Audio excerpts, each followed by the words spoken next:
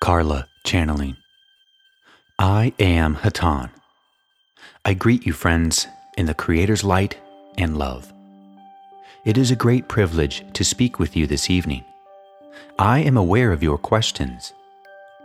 Although we are capable, as members of the Confederation, of perceiving and understanding the inaudible thoughts of those upon your planet, we are reluctant to attempt to explain certain of these thoughts. The intention of the inaudible personality, as we would call it, is to achieve understanding of some aspect of your illusion which the entity is experiencing in a waking state which is causing him confusion. By means of alternate representation of the waking illusion, the sleeping individual is able to, shall we say, come to terms with the illusion. This is sometimes a lengthy process, and the dream recurs unchanging as the understanding that is needed is acquired. To explain what the symbols of a dream mean before the waking personality is ready to understand the dream may not be helpful.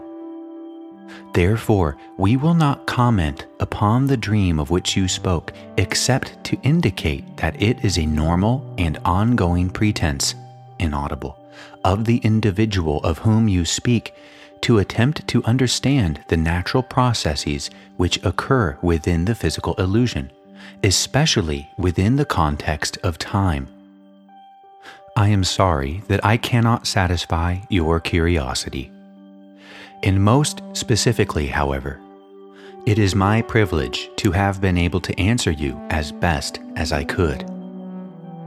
My friends, this evening I would like to say a few words about the concept of death. Why do I bring this up, my friends? It seems the proper time to ask you to hold it as clearly as you can as a concept of a real and specific context within your imagination. Imagine your own death, my friends. Imagine each death and dismal corridor of pain and difficulty and lack of faith, inaudible. Imagine all the evil, the negativity, the limitations. Imagine it all, my friends. Allow it to build and build and build until you have a big and towering mountain of death and destruction. What are you looking at, my friends? What are you imagining? What are you afraid of? What do you know about death, my friends? You have been exposed to much information. It is now that the time has come to begin to absorb this information. What do you know about negativity, my friends? Do you then run for death? There are many on your planet who do.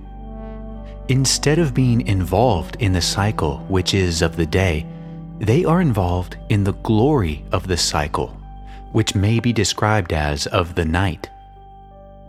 They sincerely hope for death, either of a searching concern or because they are aware that things will be better to grasp their beginning after the physical death. But what do you know, my friends? As you meditate, what pours forth from within your soul? Are you not aware that which is light and dark, which is darkness?